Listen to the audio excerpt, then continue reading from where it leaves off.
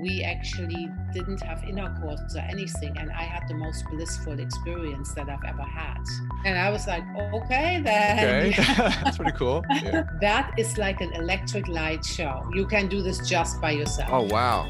There is now time to now up level to the next stage of sexuality. The conventional orgasm is like a quick fire, but it burns out very fast. If you have a blue flame, it Really? can burn eternally.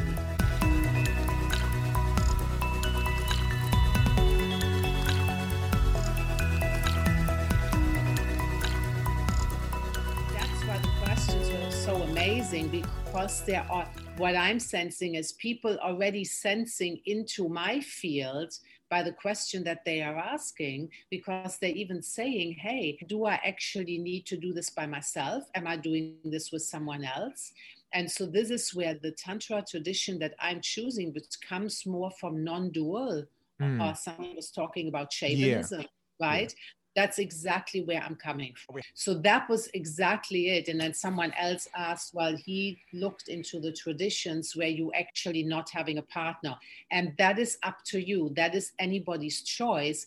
I am offering you the possibility of working on your shadow, using your shadow to alchemize into more love. And I can explain that a little bit more, how I see that.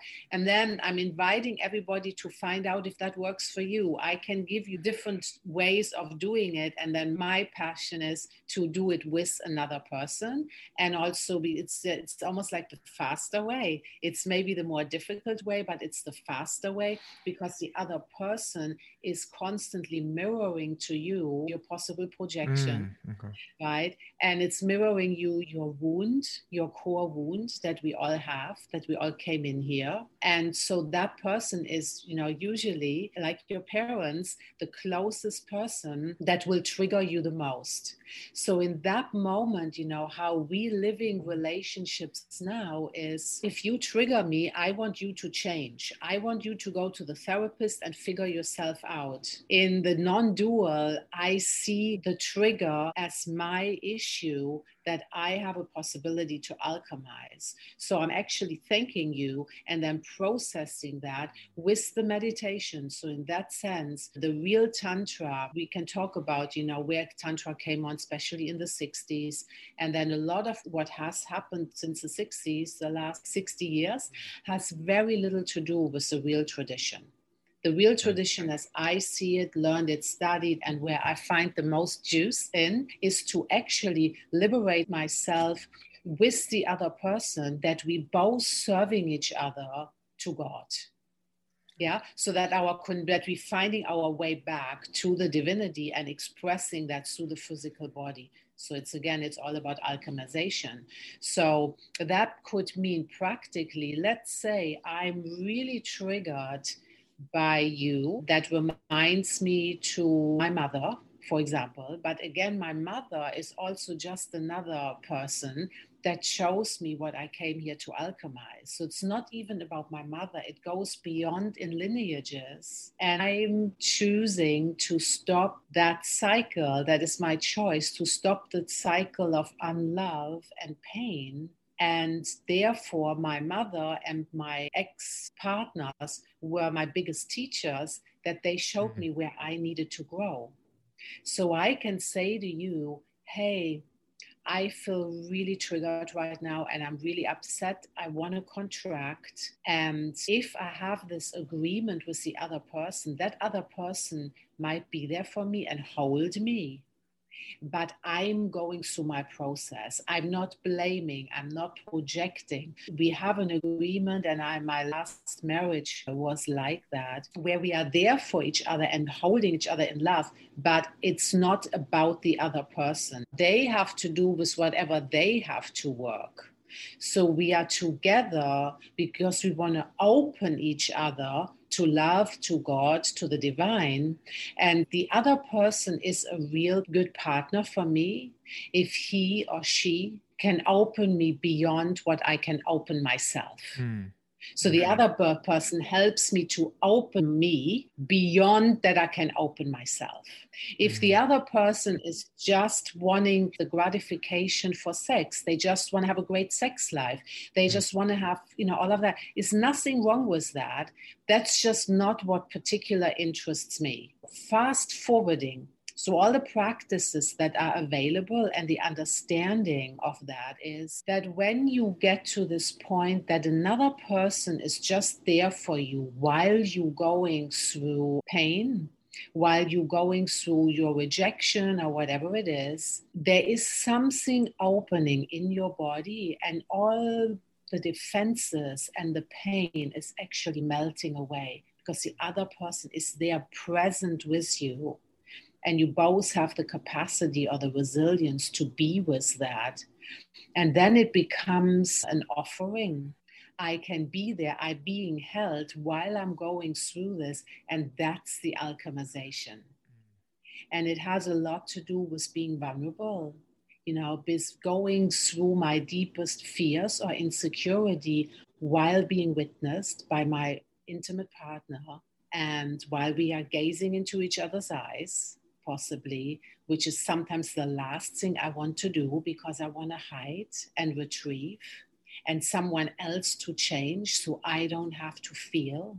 But there's someone there, and in that moment that gets alchemized, and I can only say it almost like dissolves. It's like an incense. It burns off and the smoke, it's gone. And it can be very fast. I mean, it can be minutes, it can be seconds. And then the connection opened that I'm actually feeling much more deeper intimacy with the other person that goes beyond the personality. The person identify with who I think I am. And it basically is your freedom. You freed yourself from that pain. You alchemize, there's more love. And if we take that into quantum physics, whatever I'm emanating, my body is an energetic being. We have 5 layers. We have an electromagnetic field. We know that now. That means I'm freer. I'm having more light. My obstructions, my contractions that are in my subtle energy bodies have loosened, and more light, prana, can actually shine, and I'm emanating more love and light and freedom to other people, and therefore we are liberating each other by doing that. So if I feel that expansion and I have that love because I'm out of the protection and defense mechanisms, then I'm going out in the world, and you probably notice there's sometimes people, you meet them and you just want to be around them. It just feels good to be around them. And we can have all that capacity. It doesn't have to be a guru. It doesn't have to be a teacher. It doesn't have to be a movie star. I mean, movie stars, The Shining, we often project our dreams, our feelings onto movie stars because they're living that out for us in a movie. Yeah, but they have a certain way of how they can transmit a character that you might want to be. That's exactly what a star or a bride is, or even a movie star. They have their own problems in their own life, but they're also alchemizing a particular character for us that we are possibly mesmerized with, or that gives us something that we want to be. So we all have that potential. And there is a great potential if we have each other, and making love is obviously a very powerful way. In that way, making love is being a meditation. So I just leave you there because that brings a whole nother question into what I make a distinction between conventional orgasm and tantric orgasm.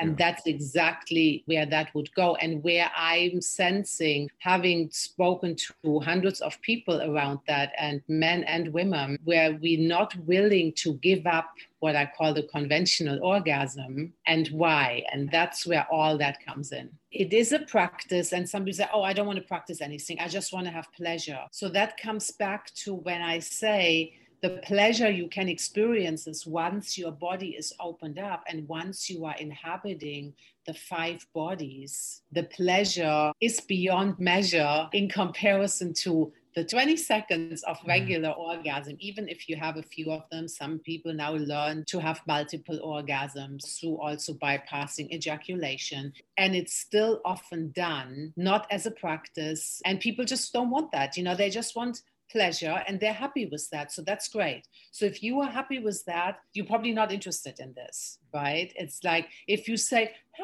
I'm curious, I'm interested, what's actually possible with the transmission, if one of us actually goes in and does the work and is vulnerable and works on the shadow or the wound, which is for me the same thing, then it's for all of us. If one of us does the work and we are shining more, I'm giving you, it's like you giving me, we're giving each other our light. So that's really what Tantra offers. And it's not excluding the body since we are in the body. It's actually making the body a vehicle of the divine. So when people refer to, I keep seeing this term non-dual Tantra, is that what you mean? Yes, that's what I mean. Okay, I see what you're saying. Like I said, that can happen with another person. Some people decide you can do all these practices by yourself. I did them by myself for months, right? That's the great thing. You don't need somebody to do these practices with. And some people, they're not in a relationship anyway right now, right? You can start right today. Nothing, you're doing the breath, all of that. And you can start it while you are in the relationship. Like I said earlier, it has more to do with you coming together because you want to open each other to your potential that you came here to be. So we're opening up through these practices to the potential and our unique gift, like you have found yours. For me, even the Tantra, that I started this interest when I was 17. I didn't even know what I was interested in, but I knew on an energetic level. I knew it probably even from my bliss body. I knew what I came here to do. I'm doing this for no other reason that I literally feel like there isn't that impulse that I call evolutionary impulse. Eros, that has brought me here, sitting here with you today. I did all my other work that I always loved. I've been a pediatric nurse, I'm a chef, I'm a coach, all of that. That was always there in the background, but the most important thing to me. Now being here and able to share this and give this to you is just delightful. Right? That was always a red thread. What is your red thread? What is all our red thread? And can we support each other to dismantle and undo the contractions around the red thread so we can all be here what we want to do? So if you have a lover that wants to go on that journey with you, wonderful. And you don't need a lover, you can also do it by yourself. Yeah, amazing. I mean, I love to talk about your thread because I don't know about it. And I think people are very interested because I was asking people about what I should ask you. And then I was talking to someone from the Stoa, Christian. He said that much of the new Tantra he's exposed to, it tries to distance itself from the lovemaking part. He talked about Kashmiri Shaivism, which is he called non-dual Tantra. And then also Tibetan Buddhist Tantra from Evolving Ground Sessions at the Stoa. So I was like, can you tell me a bit about your personal lineage, where your thread started and what makes it different from these other kinds of Tantra? So there seemed to be a division, and I mentioned that earlier, because some traditions see the body as the lower energy. Yeah. They choose to not include lovemaking. Oh, because they see the body as lower. Is that why? As lower, and that the body is a hindrance, also because our biology and because of hormones. Hormones make you do things that have that animalistic tendency to procreate. We know what we talk about. It's biological. We have the urge. Women, when they're ovulating, they want to be basically impregnated. They want, that is a biological urge. I worked with a lot of women 20, 25 years ago that were questioning why they had the children. They sometimes said, I wanted children, but only at a certain time of the month. And then other times I didn't. Yeah. But the urge was so strong that I actually got pregnant. That's called ovulation. Estrogen levels that your body literally wants that. And afterwards you're thinking, what was I thinking? I worked with women to differentiate between my biological urge to want to procreate and then bringing my meditation, my spirit, those parts in my whole body, not just the biology. And say, okay, do I want a third child? No, I don't. Women are only fertile once a month. That can make a difference if you have a child or not. And I worked with dozens of women on that. And you can start to learn the differentiation between this, or to say, no, I really want to be a parent. I really want to bring another child into the world, and learning to make that differentiation.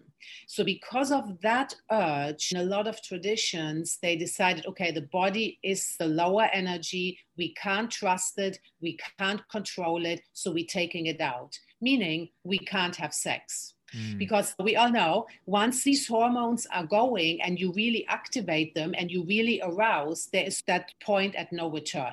We know what, So you have to have it, So in these traditions, they see that as bad, which is dual, and they see that as bad and said, okay, avoid that. It's ruining your spiritual practice. Stay on the path, do the white tantra, don't be intimate, and you get there faster.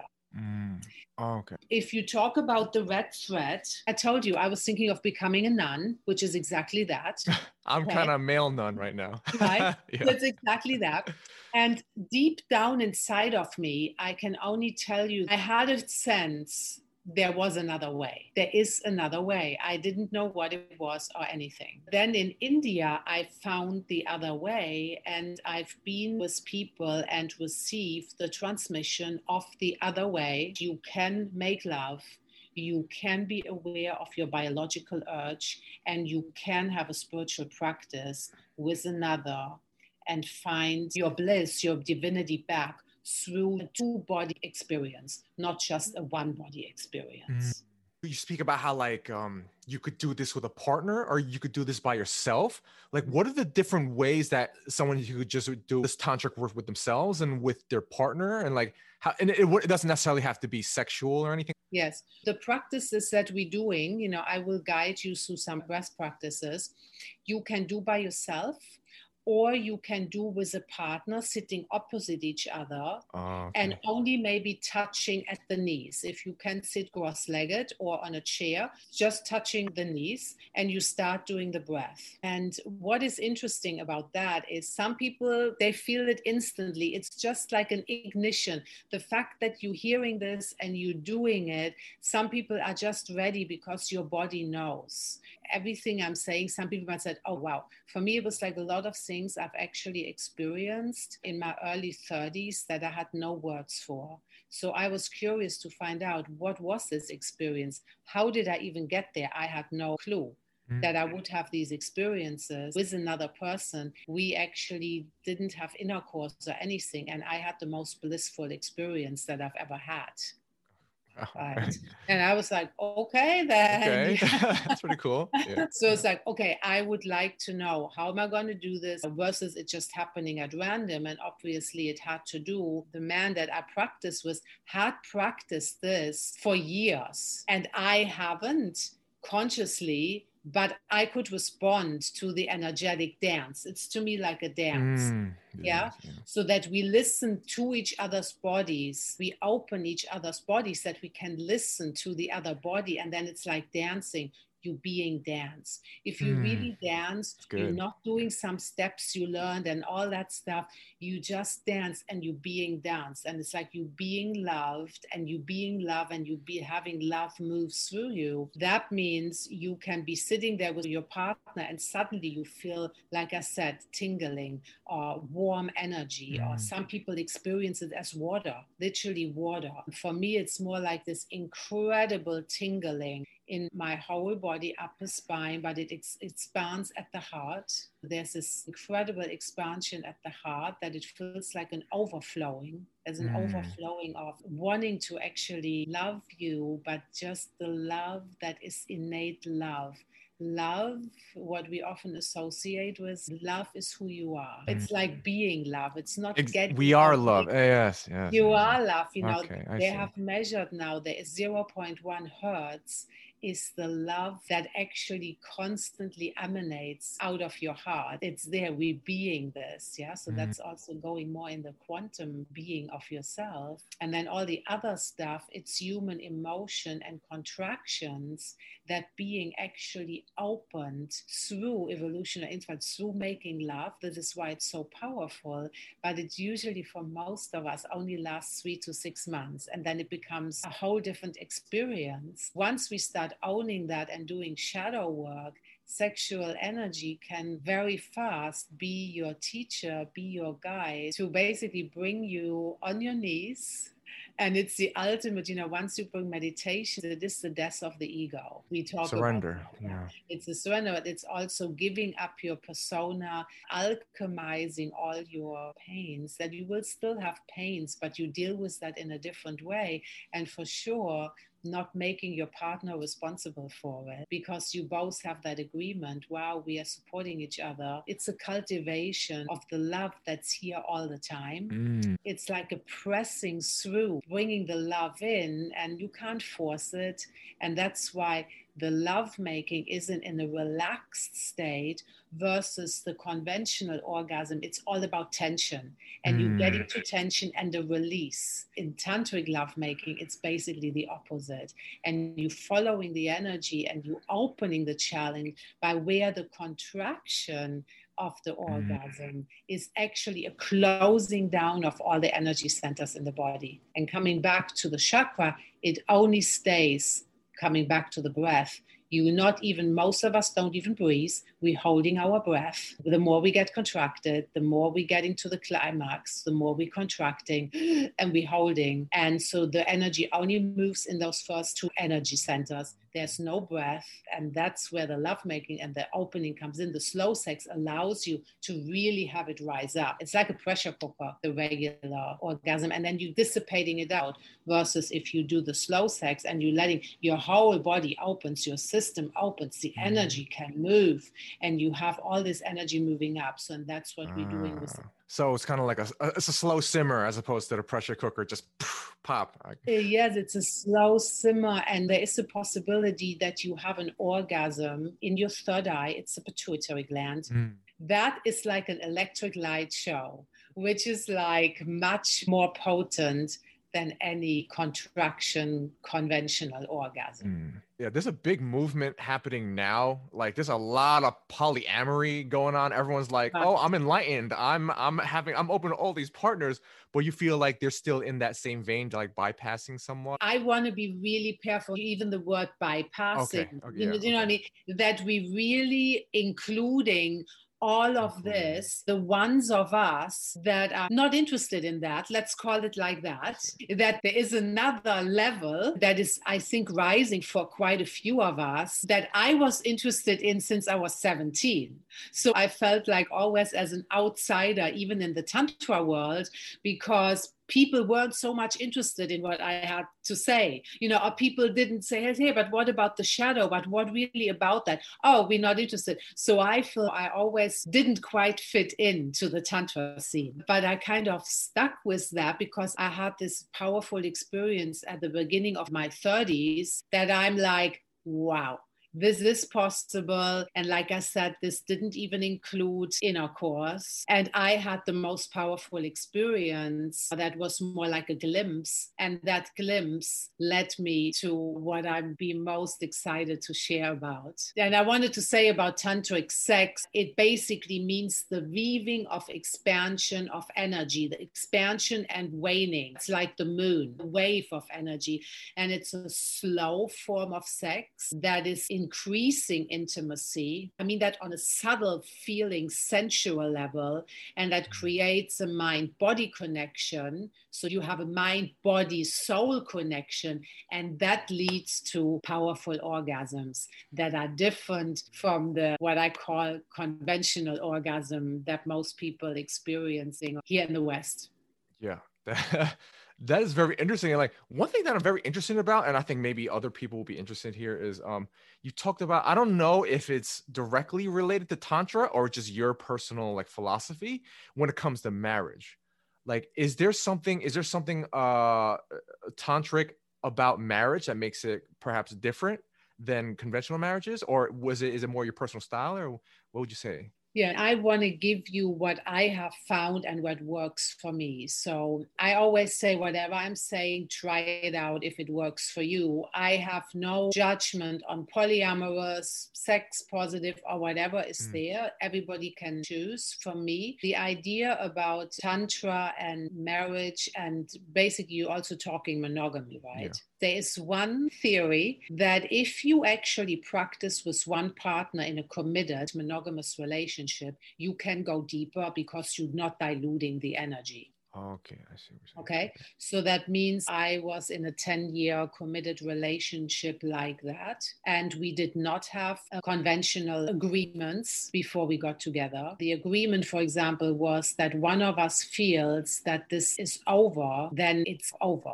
Right? It doesn't matter who that is. And that we committed to this practice and committing to support each other to grow. My experience is if I would have another lover next to it, I can actually dilute my shadow by projecting onto the other person. Let's say I'm not getting something from my primary relationship, but I'm getting it from the second or the third that, let's say, I have. That means I'm actually not necessarily looking what is it I'm needing here or thinking I'm wanting, that I'm actually needing to transcend, that's actually coming from a wound. So the destruction is bigger. The honeymoon effect and the pink glasses coming down after 6 months, 3 months, an average, that is all being diluted in my personal experience. So the other part, of course, is if you keep on doing that, we also have an issue possibly on safe sex. That's a whole nother issue where you then have to decide, how do you take care of that? That's also another issue, right? There is also a school of thought that say you are in a primary relationship, but you open to be with other partners in order to transcend jealousy. There is kind of the opposite of that. Right. So you have also the chance with jealousy or ideas that you have that this one person belongs to you, husband, or that you feel so safe with that person that you can open, but you also feel so safe that you can no longer grow. But where if you bring another partner in, that actually changes things, that almost like you have to step up more. People have those experiences. So just to clarify, originally you said that maybe if you have multiple partners, each partner is basically like a dilution of the shadow, like you're missing something, or it's like the shadow is so strong that one strategy is like you're kind of managing it with different people and projecting on each person. Yes, exactly. And if I stay with one person, it's actually in my face. Oh, okay. Interesting. Okay, so because I can't project it, I'm not diluting it. That's my personal experience. And there is other ways to deal with jealousy. That doesn't necessarily mean you can only deal with jealousy if you have multiple partners. There's other ways to deal with that too. And then where's that coming from? Is that coming from betrayal? Is that coming from being rejected even by your parents? There's different ways that you can work with that. So it's ultimately, we all have a disposition. It's an individual decision that we have to make. And whatever someone would decide, it's possible to work with. And these practices would work with whatever you choose to do. If you're polyamorous, you can still do these practices. It'd be interesting, if you do these practices, you might suddenly decide you want to be monogamous, or you might want to change. All right, awesome.